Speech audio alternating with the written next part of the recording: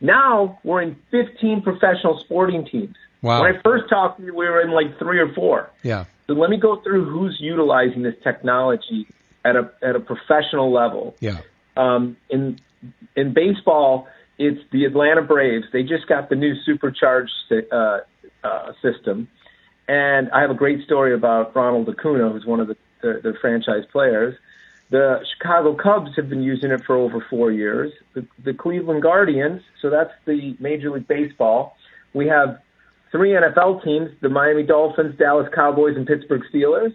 And then we have 5 NBA teams, the New York Knicks, the New York Nets, the Memphis Grizzlies, the Orlando Magic, and the LA Lakers. Wow. Okay? So we're also now in the Premier Soccer League. Tottenham has a device, as well as Newcastle is demoing one right now. So it's exciting. We've been with the UFC for almost a year now. I'll be heading out there next week, just checking on everything. But I'm super excited the way they're finding it organically. You know, we're not marketing to professional athletes.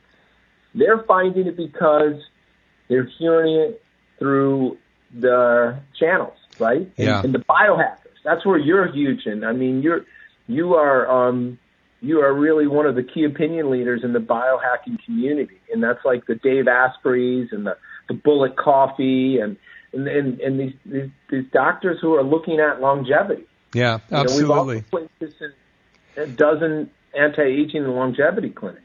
You're listening to McCollum Wellness Radio.